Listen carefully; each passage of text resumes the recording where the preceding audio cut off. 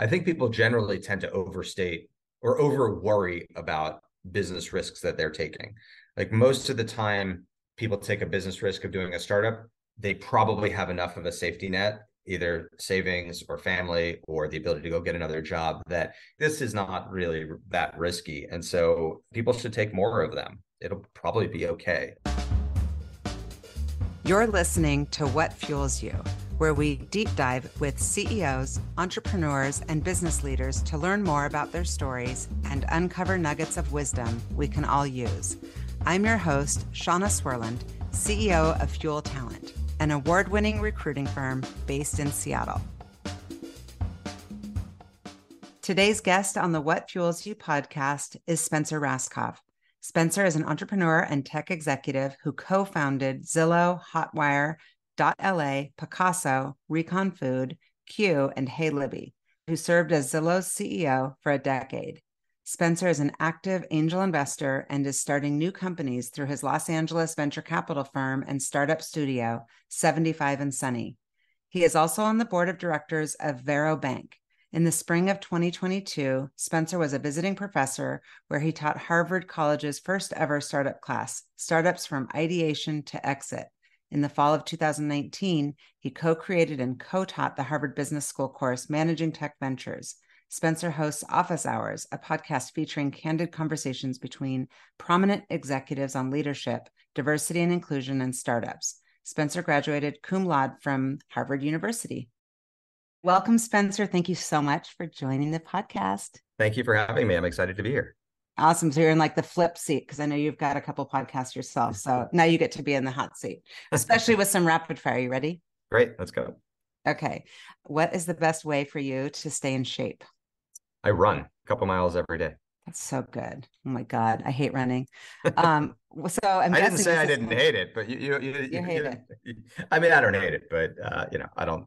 I kind of hate it during, but I'm very happy after. What do you listen to? Spotify playlists usually. Although I also just watch a lot of TV while I run. Oh, so you're running on like a treadmill? I'm running on a treadmill. Yeah. Sorry, I hate running outside. Cute. Sorry, I'm always running on a treadmill.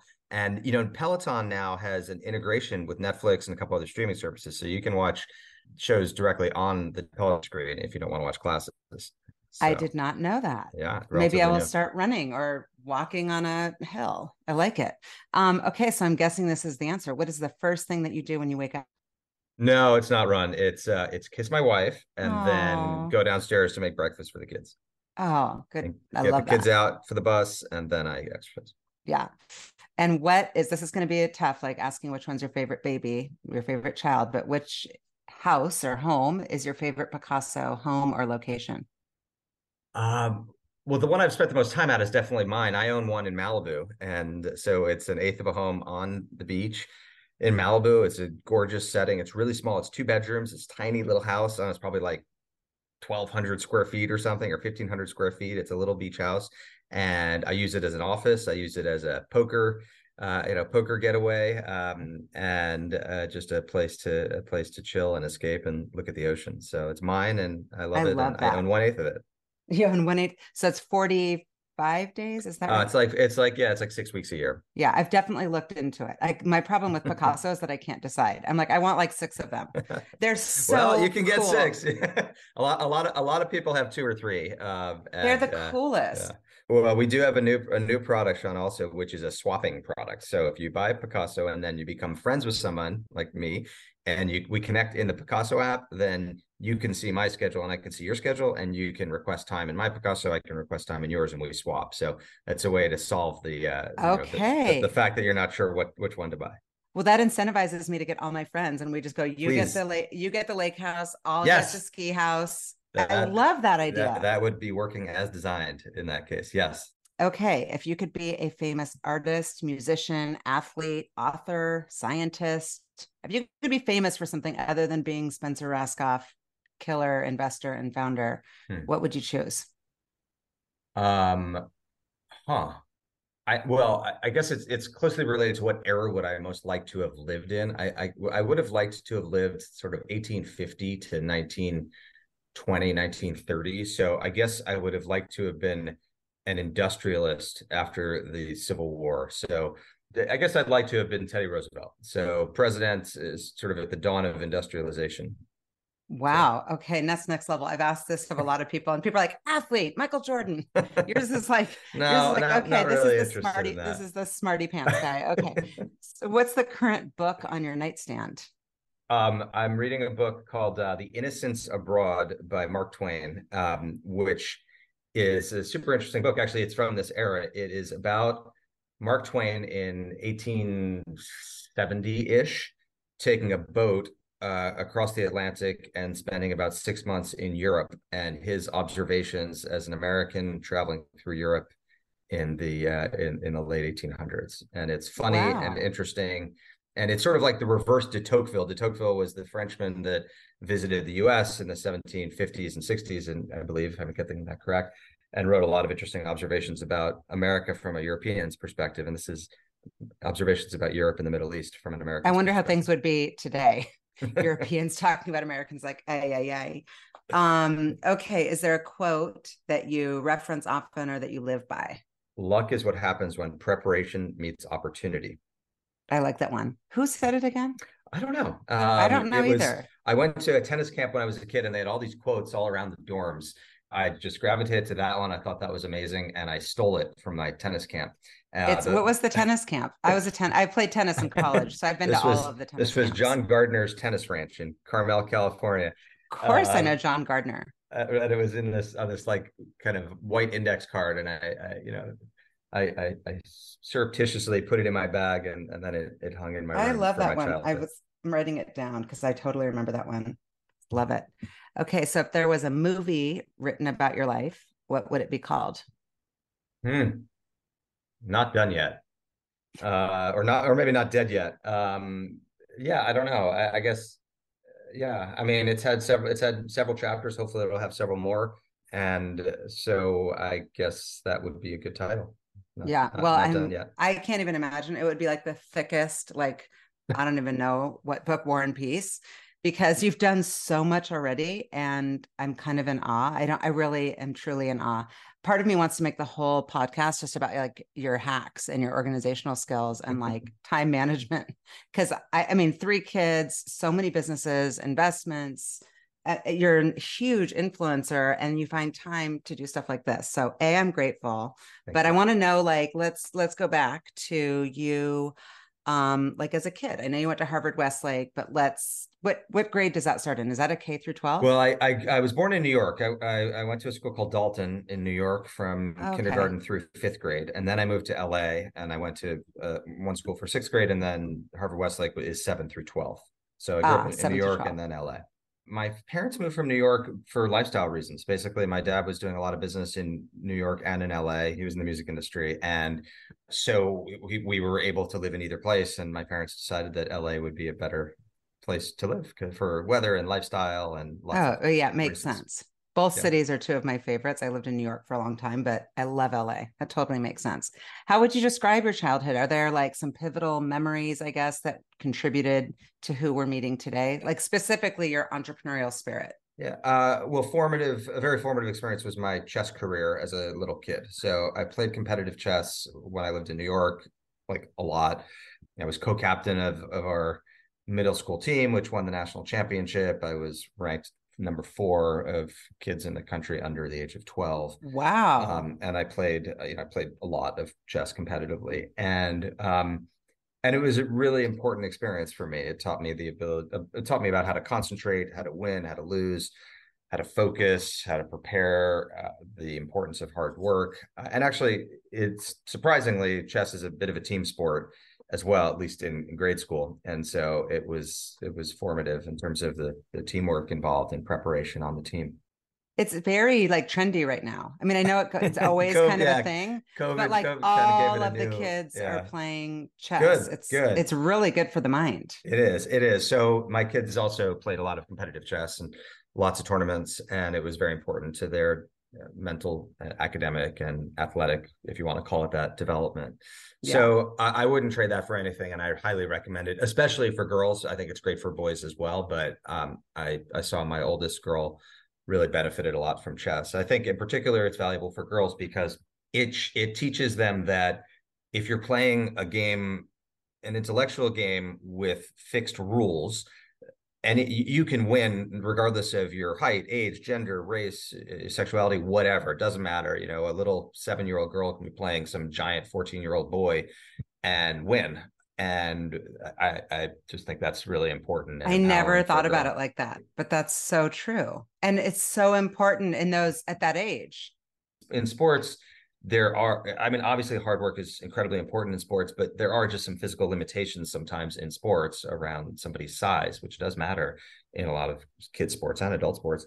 And there's also a lot of subjectivity in sports where did you get called for that foul? Did the ref see Totally. this? Et cetera. But there's no subjectivity in chess, and there's no allowance given to somebody's size. It's just based on your intellect and effort. Yeah. I love that. I never really thought about it like that. And tell me about some of the role models. I read about Mr. Jovanovic. Yeah, well, my chess coach was Svetozar Jovanovic, a chess coach from Yugoslavia, and was exactly what you would imagine a chess coach from Yugoslavia in the 80s would have been like. And he had a thick Eastern European accent, and he ran a tight ship, and he taught us discipline and chess and a lot more. So he was an important role model. I had a lot of incredible teachers as a kid Yeah. at Harvard Westlake and beyond. I've written a bit about Miss Newmeyer, who was my journalism teacher at Harvard Westlake. I was editor in chief of the high school paper, and that was another very important activity as I got a little bit older in school. And newspaper is such a great activity in high school, primarily because you learn how to manage and motivate your peers. Right. So it's really the only, or it's one of the very few extracurriculars in school, in grade school or in high school, where you're actually somebody's boss. You're managing them, right? In teams, everyone's sort of a peer. In most extracurriculars, everyone's sort of a peer. But in newspaper, as a 11th grader, you're telling a 10th grader what articles to write, and then you're editing them the way a teacher would edit your paper. And in 12th grade, it becomes even more so, where you're really managing a small business, Yeah. and figuring out how to manage your peers, or in some cases, how to manage people older than you, is really important. It's a skill that then I took to my first startup, Hotwire, which I started when I was 23, and I had to figure out how to manage people that were in their 40s and 50s, which of course now I'm in my late 40s. And at the time when I was 23, the idea of working with someone or managing someone, having a direct report as old as late 40s seemed kind of insane to me. But now I'm that age. But learning how to motivate those folks and how to get the best work out of them, even though they're more experienced than you, was something that one of the many skills that I learned on newspaper, in addition to time management and hard work and grammar and attention to detail and teamwork and many other Yeah. skills. Would you say when you were younger, it was more like love to win or hate to lose? And how has that changed over time? I love to win. I don't think I've ever hated to lose. I mean, if you hate to lose, you don't take risks. Right. And so yeah, definitely love to win.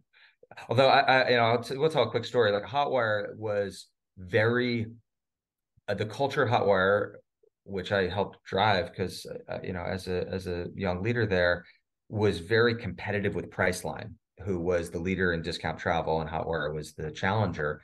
And all of our company meetings were about rallying to defeat Priceline, and we had posters of William Shatner, who was the spokesperson of Priceline. People would throw darts at his face and stuff like that. Um, and um, and Zillow, we had a very different culture. It was not competitive with competitors. It was very focused on delighting our users and just trying to innovate to satisfy and help our users achieve their goals. And I can tell you those two different cultures are very different. And the Zillow one was much more inspirational and more um, people could just get behind it much more. Having a very competitive culture against another business competitor or team rival is it's like a short-term burst of adrenaline, but then it's a low low because you lose the forest for the trees of trying to actually innovate or delight people. Instead, you're just always chasing someone else's taillights. So the answer is definitely a drive to win, not a drive not to lose. Yeah. That's incredible insight. And I definitely am excited to learn about Hotwire because I mean, obviously everyone knows Hotwire. You started it and you were so young. but went to Harvard before that, got into investment banking and some private equity. How did you choose Harvard? I mean, obviously that's like the school if you can get in, but what was driving your choices? You're going back east. Yeah, it's a good question. And I will give you credit, Sean. I've done a lot of podcasts. No one's ever asked me that question. Okay. So we're in new territory. So it's a complicated and a little bit of a sad story, but when I was in 10th grade and my older brother was in 12th grade, he died in a car accident 2 days before his high school graduation. And he was going to Princeton. And by the way, then 6 months later, after mourning, my parents decided to have two more kids. So I have a brother and sister who are 17 years younger than I am, that were kind of born out of having lost my brother. So when it came time for me to apply to college, I applied early to Princeton because I guess I wanted to follow in my late brother's footsteps. I got in early to Princeton, and then back then you could still apply to other schools, and I got into Harvard regular admissions, and so it was really down to the wire between those two. And ultimately, I decided I wanted to chart my own path and not follow in my brother's footsteps. So Harvard was great for me. It was a terrific experience. I met amazing people, learned a lot, grew a lot as a student and as a person. Although, frankly, I probably grew more in my high school experience than in my college experience. And those prior 4 years of high school were even more formative than my 4 years of college, I think. But the most important thing that happened to me in college, of course, was I met my wife, who we started dating freshman week when we were 17. And Oh my gosh. we just celebrated 30 years together, 20 years married. So that's the best thing That's I got out of college. incredible. Now that I'm a mom and I've got a college age student and I've got, we talked about this, our kids are about the same age. Would you, obviously you're one of the lucky ones that's happily married, and I can just tell the way that you're smiling right now and the way that you said you're going to kiss her first thing when you wake up, like, but it's young. How did you know?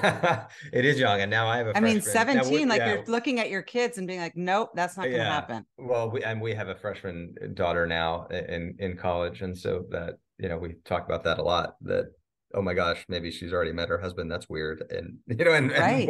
when is she even old enough to make those types of decisions? Totally. Yeah, I mean, we started dating early, but we also took our time, right? We dated for 10 years before deciding to get married. Oh, So got it. so That makes I sense. feel like there was a pretty good a The pretty good vetting waiting process. period. Yeah, good vetting process that gave us both time Yeah. to consider.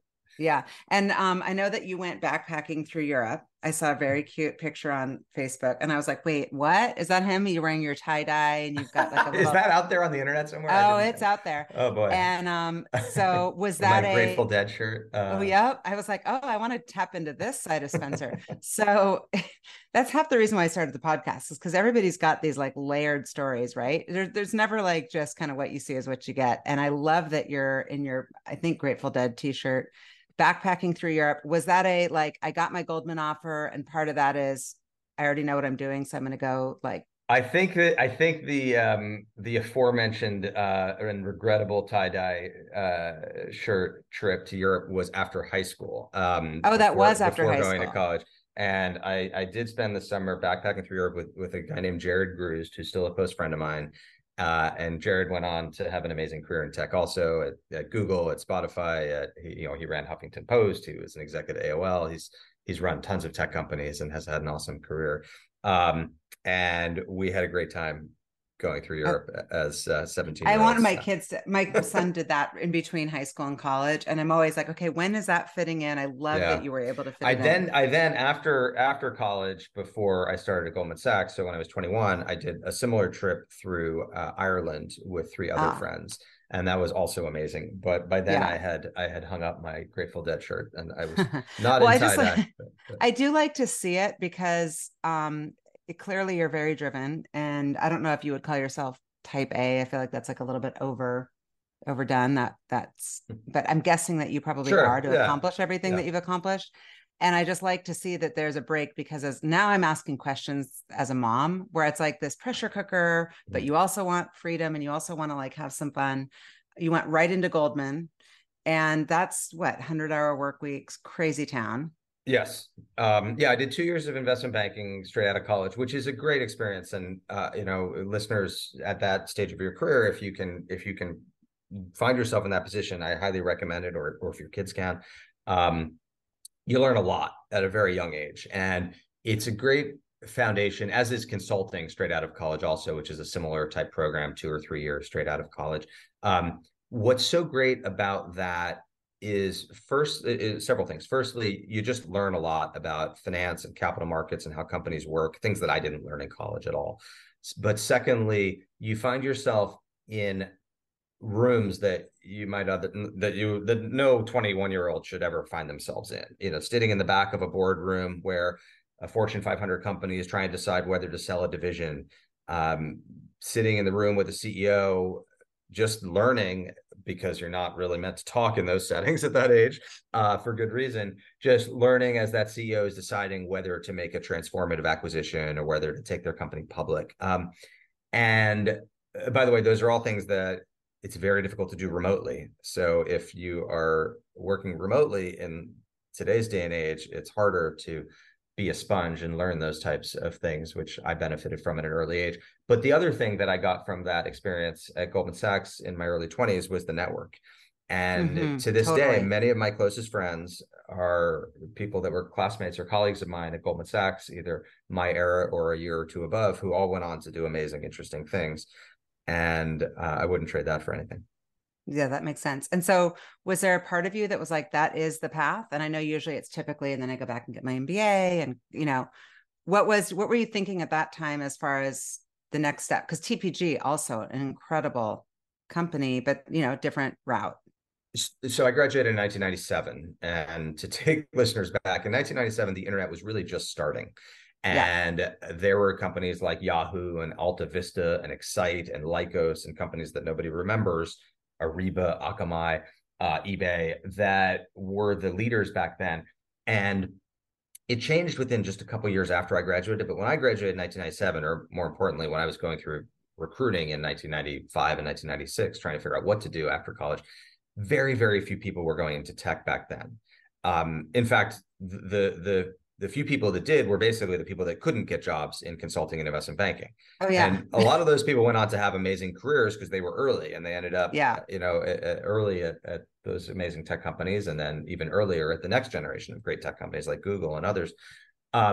But I guess I was still a little bit risk averse at the time. I wanted to take the safer route, go to Wall Street, work at an established firm, get more foundational learning. And it was partly informed by the fact that Harvard is a liberal arts college that doesn't really train you to do much of anything specific after it. And that's sort of by design. These liberal arts schools, and I know you have a child at a liberal arts school, like they teach you how to learn and how to think and how to problem solve and how to write and how to communicate. But you don't really have any specific knowledge or skills. It's the opposite of a trade school. And so I thought it would be valuable to go and get a business education working on Wall Street, which it surely was. And that's another reason I was attracted to that start of my career. Yeah, that makes sense. Strangely, my first job out of college, and I graduated in 94, was as a recruiter in San Oh, interesting. Francisco. So all of those, I've been recruiting for 30 years. So happy anniversary to both of us. I was recruiting for those companies, and I was in the Bay Area, and it was like a joke because you're right. Like we didn't have LinkedIn, we didn't have anything. And it was just build relationships with these companies. And I'm trying to think of who these founders were. And I think it was not the founders, the employees. I think you're right. Like I was conditioned also that you go, consulting, you go banking. You're right. Yeah. It's like the people that couldn't get those Yeah, jobs. but I mean, credit to them who took the risk. I mean, the equivalent today might be people that are dropping out of college to go to AI startups or something, which, Yeah. maybe I guess the people 2 years ago that dropped out of college to go to crypto and blockchain and Web3 startups probably regret it. Yeah. So it's a risk. So tell me about like leaving that whole world of stability. What gave you the Yeah. confidence to go out on your own, and who'd you do it with and all that? Well, so in 1999, I left Goldman Sachs. I was at TPG, which is a private equity firm, and a blue chip private equity firm, sort of a very safe place to be. Although it was pretty small back then. It was only about 20 investors, and we were only managing a couple $1 billion.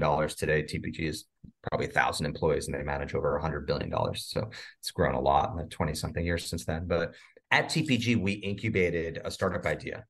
And TPG's first couple investments were in the airline industry. They bought Continental Airlines out of bankruptcy. They bought America West Airlines out of bankruptcy. They sold part of the Continental stake to Northwest, so they controlled Northwest Airlines, or parts of it. And so the idea that we had at TPG was to create an airline consortium company that would be a discount travel website. So we went to 6 airlines: American, United, Continental, Northwest Airlines, US Air, and America West, which, by the way, today there are only 2 or 3 of those left. But back then, that was most of the airline industry. And we said, hey, let's all get together and create this company. So this was not my idea. I was staffed on this as a 23-year-old. And I spent 6 months creating the business plan, creating the founding contracts for the company, naming the company, and then the partner and I that were staffed on this deal, we decided to leave TPG to go run it and to create it, to turn it into something. So at the time, I mean, it was risky to be sure, but it wasn't the same amount of risk as if I had decided to be 2 kids in a Just, yeah, garage thinking of a startup idea. I mean, if it right. failed, I could probably go back to TPG. If all went wrong, I could probably go back to Goldman Sachs. So I don't want to overstate the level of risk, but it's actually a good lesson for listeners that I think people generally tend to overstate or over worry about business risks that they're taking. Like most of the time, people take a business risk of doing a startup, they probably have enough of a safety net, either savings or family or the ability to go get another job, that it's not, this isn't like a risk like soldiers in Ukraine are taking a risk when they, charge into a trench. That's a risk. Like this is not really that risky. And so people should take more of them. It'll probably be okay. I'm Worst going to case. make my kids listen to this podcast. I tell them to listen. They don't listen, but there's so many nuggets you're giving. This is it's super helpful. So tell me about that um like trajectory of Hotwire and what led you ultimately to Zillow. Yeah, the trajectory was interesting. It was a roller coaster. So 99 to 01 was great. We grew quickly. We were a top travel site. We had great products and great discounts and great savings, and customers loved us. And then September 11th, 2001 happened. And 9/11 was obviously a tragedy for the world, a tragedy for the country. Thousands of Americans died. It was also a tragedy for our company. So, firstly, we had tens of thousands of travelers that were stranded all around the world because airlines were grounded for, I think it was 12 days or so. Secondly, people were reluctant and scared to travel for safety reasons. And thirdly, at Hotwire, we sold tickets to the hijackers, not the September 11th flights, but the September 10th flight from Bangor, Maine to Boston Logan Airport, put the Boston Logan cell of hijackers in position. So I only started sharing that detail a year or two ago. It wasn't something that we even told the company. It was something that only 2 or 3 of us on the executive team knew, because the FBI called us that afternoon and wanted to know what we knew about these deceased terrorists that had apparently used our company to buy airline tickets. So we never let that be known broadly, but for the executive team, it added this palpable sense of guilt and connection to this tragedy. So it was hard times for the next 6 months or so. We did a down round, which means we raised venture capital at a lower price than the prior round, which is a big deal and can be a big problem, became a big problem for us because it ends up wiping out a lot of the common equity. So a lot of the shareholder value of the company gets eroded by those down rounds. We did layoffs. We went from about 200 employees to about 125 or so. And it was very hard. And fortunately, by 2 years later, through a heck of a lot of hard work and grit and reconnecting to the mission and, just like blood, sweat, and tears, we got back onto a path of profitability and had hired Goldman Sachs to take us public. And by the way, my co-founder, this from TPG and then Hotwire, he also had worked at Goldman Sachs with me. And so it was very sweet that we hired Goldman. We were excited to work with our old colleagues to take us public. And then Expedia called and made us an offer we couldn't refuse. And so Expedia bought the company for $685 million in 2003, which at the time was the largest ever all cash purchase of an internet company. But remember that down round I mentioned. The impact of the down round is that unfortunately, most of the common equity was wiped out. So the investors did very well, but there wasn't as much money to go around as one might expect. So important lesson learned about the importance of structuring a company. All these, if founders that are listening, all those details that your lawyers try to explain to you around a ratchet and a liquidation preference and a pro rata and pari passu and all these details that I certainly didn't understand at my first company. They matter. They're really important. Make sure you understand them, or somebody you trust around you understands them. Nonetheless, it was a great exit. And at age 27, I was very happy to have sold my company. And my girlfriend, fiance, wife had moved up to Seattle to go to medical school by that point. And Hotwire was in San Francisco. And so I had been commuting from San Francisco to Seattle for a couple of years. And fortunately, our new parent company, Expedia, was based in Seattle. So I left Hotwire the week that the deal closed, moved up to Seattle to work at our new parent company, Expedia. And I ran the hotel business at Expedia Group, which by then was Expedia, Hotwire, I think hotels.com, and then shortly after Travelocity, Orbitz, and a couple other brands. And I did that for about a year until I got the startup itch again and decided to leave Expedia to co-found Zillow. And you tell me about your co-founders. And I mean, I love Zillow, and I've done a lot of work with Zillow. I love Annie. Annie Ryn's a friend of mine. Yes, And, she's the best. the group that really helped build it, people stayed for so long. It's notable because I've worked with thousands of companies over the 30 years that you scaled this business and you maintained such a strong culture. We started to talk about it in the early part of the podcast. And just, I loved how the values were up written on the wall. Like, it just felt so solid. How did you guys, was that we sit down, we decide all that, and then we launch? Or tell me about the evolution of the Sure. culture. So when we started the company, I was the CMO at the very beginning, and then the CFO and the COO. So I wasn't the original CEO. I started it with Rich Barton, who was the original CEO, and Lloyd Frank. Rich and Lloyd were, Rich was the founder of Expedia inside of Microsoft. Lloyd was also very early at Expedia within Microsoft. So the three of us, and then Kristen Acker, who's still there, still runs product. She was early at Microsoft and Expedia, and David Bytel, who's still there as CTO. We sat in a room for months, for 3 or more months, trying to figure out what to do. We knew we wanted to start a company. We knew we wanted to do it together. We knew we were all done with the Expedia chapter of our lives, and in my case, the Hotwire and Expedia chapter of my life. But we weren't really sure what to do. And several of us were buying homes all at the same time in Seattle. And we started kind of during breaks when we were supposed to be brainstorming about startup ideas and thinking about what industries technology was going to disrupt. We started privately building mashups of Google Maps and MLS data and King County, which is the county in Seattle, as you know, King County website data to try to figure out to be a more informed home buyer. And several of us were doing this all at the same time. And by the way, there was a second thing that we were doing, which was we were editing family photos, because we'd all been working so hard for the prior 10 or 15 years, from Microsoft, Expedia, Hotwire, et cetera, Goldman Sachs for me, that we had all these hard drives with all these photos that we had taken on digital cameras. There were no smartphones, remember, at the time. So we had taken all these photos on digital cameras, and we had all these photos. And this was the first time any of us had taken a break in our career. And so we were editing all these photos. And so we hatched basically two business ideas at the time. One was something that basically was Dropbox. And again, Dropbox didn't exist. Cloud didn't exist. This is 2005 we're talking about. Literally the term, nobody had used the word cloud yet. And what we observed dealing with the photos was that it seemed to be like a big pain in the neck to try to move big files from one machine to another, from your old hard drive to your work one to your personal one. And so the idea was maybe we could somehow use the internet to move files back and forth or something. And then the other idea was something in real estate shopping, because that seemed to be kind of broken also when we were all messing around and hacking together things ourselves.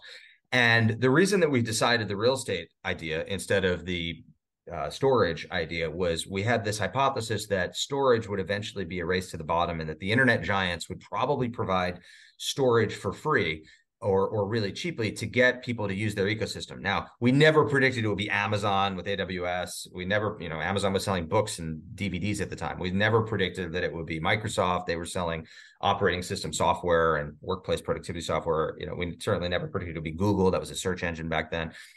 Google Cloud didn't exist. We thought it would be Lycos and eBay and Yahoo and PayPal and this other prior generation of internet giants. But we were right that storage would basically become free. And credit to Dropbox and Box, both of whom managed to build a business with basically the business plan that we had. But we just thought it would be really, really hard. And so we chose door B, which was online real estate. Well, door B turned out pretty great. It did. No complaints. No complaints. With No respect to company complaints. culture, with respect to company culture, after about, my memory is a little distant here, but I think maybe after about a year after founding the company, maybe two, Rich stepped back from CEO to become chairman, and I stepped in as CEO. And one of the first decisions that I made, I remember having this conversation with Rich. I said, okay, I'm going to be CEO. One of the first things I want to do is I want to get rid of everyone's office. Because at the time, every single employee had an office because that was how Microsoft worked and that's how Expedia worked. And having open office space at the time in 2007 was actually kind of unique. And he's like, Oh okay, if yeah. that's what you want to do, that's, you'll be CEO. It's up to you. And that started to set the tone for the culture. And Annie, as you mentioned, Annie Ryan was one of our first employees, our first hires. She was amazing and hired thousands of Zillow people and helped set the culture. And I worked so closely with her for more than a decade. And a ton of credit belongs to her and the recruiting team because that's the tip of the spear when you're building culture. Um, Yeah. but anyway, yeah, what we did well, what my team did well with respect to culture was we baked it into the operations of the business. So lots of companies, including Hotwire, had core values and a mission statement and kind of posters on the wall. But at Hotwire, we never did a terrific job of infusing it into the operations of the company. So what we did do well at Zillow was we brought it into the compensation system, into the employee review system, into the employee recognition system. So, for example, when an employee would win an award every month, we'd have a superstar award. They wouldn't just get the award. The person that would announce them would describe how specifically what did that employee do that connected to one of the 6 core values of the company with a specific story. We had every employee do a personality test, this thing called Insights, which shows how they want to be communicated with. I want to be communicated with red energy, which means that my catchphrase is be brief, be bright, be gone. That's how I want people to communicate with me. I want them to be That's, brief I with think me, I'm red. I think I might be red energy. be bright with me, be gone with me. If you lead with yellow energy, you have a sunny, happy disposition, and you want people to make a lot of small talk Oh and my God, I'm and writing all be this down. and be This is happy, amazing. happy. And if you lead with blue energy, it's calm, cool, collected, analytical. A lot of people in data science or software engineers lead with blue energy. And green energy is slightly different. Everyone has a different rank order of these energies. And for me, it's red and then blue and then green and then at the very bottom yellow. Like I don't have much use for small talk and happy, happy. Right. And then Um, people could think that you're mad at them if they're sensitive and be like, why didn't Spencer say, yes, how was your weekend? Yeah. exactly. But then what we did well was after we did all this testing, we did a lot of training about how what the hell should we do with this, and what we should do with it is the manager has to change the way they communicate to adapt to the direct report. So, for example, we do these role plays where a manager would have to kill a project that a direct report had been working on for 6 months, the week before the project ships. So if your normal instinct is you would communicate the way you want to be, so I leave with red energy. I would just walk up to the person and be like, okay, we decided to kill a project. Sorry, like time to move on. If the direct report leads with red energy, that's fine. But if they lead with blue energy and you go do that, that is so demotivating. So you have to change your style to adapt to their style. So we literally have these blocks at everyone's desk that showed the rank order of the 4 energies. I know this seems a little hokey, but it actually is pretty effective. And then on the corporate intranet and in Slack, it had the same thing. Next to everyone's face, it showed the priority of their energies. So if you have to go communicate to somebody to kill a project and they lead with blue energy, you have to show them data and explain, here's why and here's the thinking and da da da. And then if yellow is next, then you got to build them back up and try to, it's okay. Here's why, Wow. and This is so fascinating. I it's never hard knew to do this. that to change your communication style to adapt to others. So anyway, these are just like examples of things that I remember the first time somebody pitched me on this at Zillow and I was CEO. They're like, hey, we should do this insights thing. And I'm like, oh, how much will it cost? And the test was like 100 something bucks an employee. And I'm like, and then we have to do training on it. And I'm like, that seems like a waste of time. That's my red. And then I really thought about it. And like when we fully rolled that out, it was invaluable. And there were 25 other things like that I could get into if we had time that brought the culture alive and made it a really special place to work, made it that we won all sorts of awards and high Oh, clearly. glass door Yeah. ratings and et cetera, et cetera. And it's the thing I'm most proud of from my from my 20 or 15 to 20 years at Zillow, more proud of than the fact that we got public or got a big market cap or became the most visited real estate site. Like the company culture is what I'm most excited about and proud of. Yeah. And I also know that diversity and inclusion is something that matters to you. And that was, I think Zillow is one of the only companies I worked with that was in the first to have a dedicated diversity and inclusion leader. And I just like hats off to you because Yeah. I know it's become like the thing, but you guys were early. Well, we were, and I appreciate that. And I'll tell you exactly. I remember why we did it and when we became early. And um, uh, it was we always did a lot of employee surveys about employee satisfaction, employee engagement, and tried to figure out, what's the pulse of the company. And I don't remember why exactly, but for one reason or another, we decided to cut that data by race, gender, and other, sexual orientation, other things. And it was stark. I was all of a sudden I was like, I thought the company was super fired up, but actually it looks like Black women are not. They feel totally disengaged, and it looks like gay employees are also not engaged. And oh my gosh, it looks like everyone except the white men are pretty unhappy here. And the data was very clear, and that was why we got serious about DEI. Not because it was in vogue or it was the right thing to do, which it is, but it was because it was just very clear that our employees were having very different experiences at the company. And that wasn't really clear at all until we started looking at the data that way. Yeah. And then we created affinity groups. And then we got more serious about recruiting. And then we got serious about making sure that each team had diversity. And, um, I can give you a couple examples of where we had specifically better business outcomes from diversity, which is, and I will in a second, but that's one thing I think doesn't get spoken about enough. I feel like everyone kind of now has conviction on the importance of diversity in the workplace, but it's mostly coming from a moral, ethical place. 100%. Well, the statistics are strong about the actual ROI on the business. It's like Yes, 3.5% higher profitability. I mean, it's like all sorts of crazy totally. statistics. And I mean, one really specific example goes back to the founding story. When I and David Beitel and Kristen Acker and the other co-founders were all in the room trying to figure out, okay, we chose plan B, let's build a real estate website. Then we're like, okay, well, what do we do? The first moment of inspiration was we were looking from we were in a high rise and I think Sixth and Pike or Sixth and Pine, on like the 40th or 50th floor in a conference room. We were looking out at Queen Anne, which, as you know, is a suburban neighborhood kind of near downtown Seattle. And we were looking at all the houses there, and we said, wouldn't it be amazing if you could have sort of a God's eye view and look into every single house and see the price on every single rooftop, almost like magic goggles that would show you everything about every one of those houses. That would be amazing. And so we started building that first version of the product, and it was going to have Zestimates and tax assessment and beds, bath, square footage, et cetera, and all this amazing data on every home in the country. And one of those pieces of data was going to be the name of the owner who lives in that house, because that information is in the public record. It's in the county courthouse on the title and on the mortgage. And Kristen Acker, who was the only woman in the room, said, that is a terrible idea. If we do that, there's going to be some woman that moved from one side of the country to the other to get away from some bad guy, and he's going to go and look her up on Zillow, and her life is going to be ruined, and our company's going to be ruined. And the rest of us rich white men looked at each other like, oh, don't be ridiculous. Information wants to be free. This is on mission. This is us, putting all this great data out there. Data needs to be democratized. And she's like, no. And she put her foot down. And thank God she did, because to this day, almost 20 years later, Zillow still does not have the names of owners on the website. She was absolutely right. That would have crossed a privacy line. 100%. Yeah. And it not only didn't occur to any of us initially, but we disagreed with her even after she brought it up.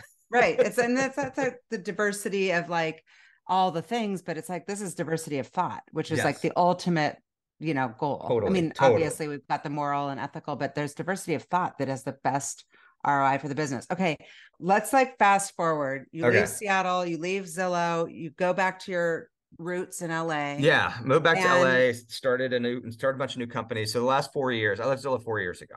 And I Or started, I have, for some reason, I had it in my head. It was like 2017. I guess it was like, I think, I know, I'm pretty sure it was uh, I think it was four four years years ago. ago. Well, Oh, you probably well, know I moved it's back to your life. LA 2017. I think I commuted for a couple years, still Oh, you running Zillow. commuted for a couple of years. Yeah, Okay. but I left Zillow 4 years ago. And I started 75 and Sunny Ventures, which is my family office venture firm, which invests in startups. And I'm an investor in about 100 startups, including some with you, like Arrived Homes, which is a great company. Yay, Arrived. And Yay, I know arrived. Ryan, the CEO and founder, has been on this podcast. And so I recommend that episode to listeners. Um, and so I'm an investor in many, many dozens of startups through 75 and Sunny Ventures, but I also incubate startups. And so my startup studio has started 6 companies in the last couple of years. The biggest of them is a company called Picasso, which you mentioned at the top of the episode. And Picasso takes a luxury second home and we fractionalize it. So we let people buy a portion of that second home. And then Picasso does the property management for it. We furnish it. We handle every detail. Picasso has raised about 250 million of investment from venture capitalists, including several in your neck of the woods in Seattle, like Mavron and others. And we're in 40 markets in 4 countries. We've sold $1 billion of real estate. We just had our 3-year anniversary. And the leadership team there is mostly former Zillow folks, including my co-founder and CEO, who, by the way, is in YPO also, lives in the Bay Area. Austin Allison is a great founder, and he was at Zillow with me for 4 years. So the Picasso, I'm just curious because this is me personally who is obsessed with Picasso. What is the exact business model? Pretend somebody's Sure. listening and they want a second home. Yeah. So when people want a lot of people want a second home, and frankly, everybody should want a second home because second homes change lives. Even in a lot of ways, they're even more important than your primary home, to be honest. Because in your primary home, you're doing dishes, you're dealing with laundry, you're driving the kids around. In a second home, in a vacation home, that's when you can exhale. That's where you can be a better version of yourself. That's where you can be a better friend, husband, spouse, parent, sibling, etc. And second home ownership is very different than vacationing. It allows you to join a community and form traditions. And I had that as a kid. I was fortunate enough to have a second home. My parents had a second home, and my family and I, my brother and I, and my siblings and I, it was really, really important to us. And my co-founder, the same thing. When he sold his first startup, when he sold his startup to to Zillow, he was able to buy a second home. So the way Picasso works is you go on the website, you look at listings, and Picasso has great homes there that we have either bought or put under contract.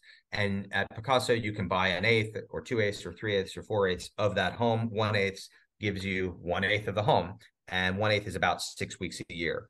And then all the expenses of the home are prorated based on how much of the home that you own. So it's a much, much better way to own a second home. We get a lot of people that want to own a second home and they have $1 million to spend on a second home and they start looking in Tahoe and Cabo and Aspen Right. and They're like, London. guess that's Yeah. not happening. Yeah. And they say, well, that doesn't get me very much. And so instead they buy a quarter of a $4 million home Yeah. from Picasso. And all of a sudden it's ski in, ski out, or it's It on would the also beach. make sense, Spencer, to me, it makes sense because I've not done it because I have that guilt. I don't want to feel like Yes. Yes. tethered to the Yes. second home. Like I love to go to Palm Springs, but I want to also go to Morocco Yep. Yep. and Yep. I want Yep. to travel the world. Huge problem. So Huge to me, problem. The that guilt that of is your home that. sitting empty. There's the expense, but there's also the guilt of, God, we really need to use it. Oh, but the kids have soccer practice again this weekend. We can't go. Oh, it's so annoying. Right. Right. Right. But if you right size your ownership and you own an eighth or a quarter or whatever is appropriate for your lifestyle, then you don't have that guilt. So we have 1,500 owners. They love it. The product works really, really well. We've had 90,000 stay nights across all these homes. So, we've been in business for a couple of years now. We've had resales where about more than 50 people have resold their Picassos, and they've appreciated 11% on average. So that's really important. This is not a Oh, that's timeshare a where you get that's a huge stuck. detail. You Yeah. actually there's liquidity in the secondary marketplace, which is important. I'm super curious, as an investor, what qualities you look for in founders because you've been an operator, Yeah. but you've also been an investor. So you've got an incredible purview to this. So there's no such thing as a good founder. There's only a good founder for a specific idea. So the founder product fit is really important. If you asked me to start a healthcare business, I would be terrible at it, even though I think I'm a pretty good founder. I love travel. I love real estate. So I'm a good founder for those types of businesses. So what do I look for? I look for a founder that is incredibly passionate about what they're doing. Quick story: my co-founder of Q, which is another of my startups, Q is a streaming discovery service that lets you figure out what to watch based on what your friends are watching. Um, I said to him when he and I were first deciding whether to work together to start Q, I said, what would happen if I told you you couldn't do this? You couldn't work on this startup idea for whatever reason. And he just looked at me like I was crazy. He's like, Spencer, I was put on earth to solve this problem. I wake up every morning trying to figure out how to help people figure out what to watch. I go to sleep every night trying to figure out what to watch. Like I would do this for free. This is what I am going to Totally. do. And that's what I'm looking for that type of commitment and connection to solving that problem. Austin is like that with second home ownership at Picasso. Yeah. Yeah. Yeah. I love that. And then I'm also curious about, you serve on so many boards and you've been on so many boards, and I'm guessing you get asked all the time to take a board seat. What's the process that you go through to vet a good board, and what makes a good board member? A really important thing for me is who are the other board members, because I want to make sure that I learn from them. I've been on boards of companies that have failed, but I've become close friends and learned a lot from my fellow board members, and that's been worth it, even though the compensation maybe ended up being zero or the experience was stressful. So for me, it's mostly about putting myself in a situation where I can learn from those around me, and that's mostly about my fellow board members. I also have to care about the business and think that it's at a stage and scale and industry where I can be helpful. What makes a good board member? A good board member is somebody who uh, comes to board meetings prepared and uses the product and takes the time in between board meetings to learn about the company and spend time with the management team enough so that they're not really learning anything new in a board meeting. There should never really be new information shared in a board meeting. A board meeting is for strategic discussion about open issues. And board meetings where it's mostly about reporting and status updates, that's a miss. That should all be done ahead of time, off cycle, one-on-ones between the CEO and the board members, or sending board decks or board memos out ahead of time so that board meetings themselves can mostly be discussions. And so good board members are those that can contribute. A bad board member, and sadly a lot of VCs fall into this category. Sometimes hyper connecting is frustrating. Like I've been in board meetings where a board member will be sitting there checking email the whole time, and then the topic will shift to cloud or something, and the board member picks up cloud. I invested in a cloud company 5 years ago. You should really meet Joe, the founder of blah. Like I'll put you guys together on a thread. And the CEO is like, oh, like that just burned another hour of my time because now I have to talk to some random person about not like, and I mean, I'm a hyper connector that can be valuable, but over I am hyper too. It's like connecting addicting. It's addicting when is, you're like that. Yeah. yeah, but there's a tax on that on both Yes. parties. 100%. And 100%. I've seen a lot of board members think that that's adding value. Sometimes it's adding value, but sometimes it's very much detracting value. So beware of that. I could talk to you for like 10 hours. I'm learning. This is like my board. I'm in a boardroom right now. It's incredible. Okay, you have to answer me one question about like your time. How do you balance all of it? Are you like a multitasker? Do you believe in that? Or do you believe in like I hyper do. focus? I do multitask. I mean, I admit I multitask. I do two things at once sometimes. Yeah, But you're I mean, running and watching TV, I mean, playing chess. would I I try to manage to inbox zero. I have different inboxes for every one of my companies. So I have a Q inbox, Picasso, 75 and Sunny, .la, Hey Libby, Wow. Recon Food. So I have different Slacks and different email inboxes for each of those. That helps a lot to just keep my brain screwed on straight. I also don't keep a to-do list. Instead, I use my calendar as my to-do list. So, for example, this afternoon, maybe if I have a half-hour free slot, it'll say, remember to read the board deck for the whatever Picasso meeting next week, and that'll be today, 11:30 to 12. So I schedule time with myself. If that comes along and I don't get to it, I then just move that time to later today or to tomorrow. So, and then I throw stuff on my calendar for further out. I'll block an hour 3 weeks from now to do my 2024 business planning or whatever. Yeah. So I use my calendar as my to-do list, and I've always done it that way, and that works really well for me. And what about all the nice to haves, like the people that are asking you for favors? Like, can you talk to my kids, my friend's son about his career path? Unfortunately, I And you're say like, I don't yes have time to for that. those. No, I So I do. do I do. too say yes. And I'm I not you, wonder, but I I'm do like, think a lot about when I stop doing that. Cause like, I mean, I'm no Satya Nadella, I'm no Elon Musk, but like no, but I know you and I feel struggled by it. I'm but like, I've as got a to figure those recruiter, people don't take those meetings. They just say no, or they just don't reply to those emails. I keep thinking other people say no, but someone Yeah. told me to just put them at like every Thursday from 2 to 4, or you're like nice give Yeah. back Yeah, moments of that's whatever. interesting. I mean, I do book 15-minute meetings. I use a company called Intro. I am bookable on intro.co. So you can go to intro.co/Spencer Rascoff and you can book time with me. Now you have to pay money, a lot of money. I charge, I think, $750 for 15 minutes. I give it to charity, to a homeless charity here in LA. But I refer a lot of those pings to book me through Intro. And my assistant has a standard template email. I'll forward to her. I'll say Intro, and she knows how to handle that. Wow, And that's then super Hey awesome. Libby, also I started a company to help solve this problem. So if you go to heylibby.ai, you can create an AI assistant for yourself. And so like I go to heylibby.ai and I created my own Libby that says, I'm a startup investor. I invest in these types of companies, not those. I invest in this stage, not that. I help with this. I don't help with that. And then I take that URL, heylibby.ai/Spencer Rascoff, and Libby is like link in bio. I post that as my link in bio on my LinkedIn, on my Twitter, on my Instagram, on my TikTok. And so now people that find me on social media, they see on my profile, chat with me, and they tap that Libby button, and now they're chatting with my AI. And they'll say, "Hey, I'm a startup. I really want to talk to you, Spencer." And I'll say, "Great, tell me about your company. It does this. Oh, that's cool. I'm Spencer's AI assistant. Tell me more." Da, da, da. And it'll discuss with them 20, 30, 40, 50 conversations back and forth, and kind of pre-qualify that inbound, and then ultimately drive them to book time with me through Intro. But then I get a summary of that. It vets it, it qualifies it for me. And heylibby.ai is for any small business owner, whether you're a journalist that gets DM'd through Twitter of people that want to talk to you, or you're an interior designer that puts Or you're a photos. recruiter with people who are trying to make a career There you switch. go. There you go. Or you're an interior designer and you put photos on Yes. Instagram and you get DMs on Instagram of, "Hey, will you do my living room?" So anyway, I started a company to improve time management for small businesses through AI. So that's what Hey Libby is all about. I'm all about it. And it looks like right now it's free. It is free. So there are a couple power user features behind a referral wall. So you can't have access to them until you refer a couple people.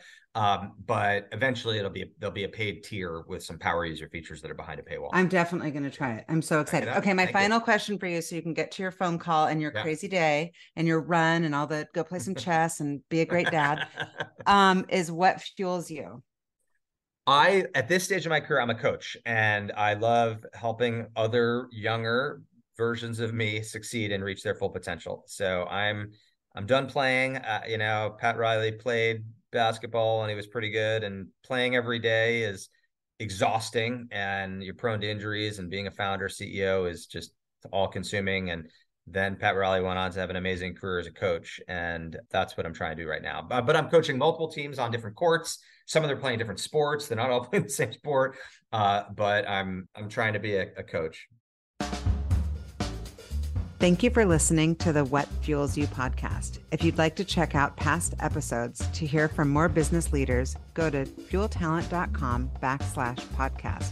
And if you have a minute, please leave a review and rating on your favorite podcast app, or share this episode with a friend or colleague. Please share any feedback or interview suggestions for other guests by sending a message to podcast@fueltalent.com. I'm Shauna Swerland, and thanks again for listening.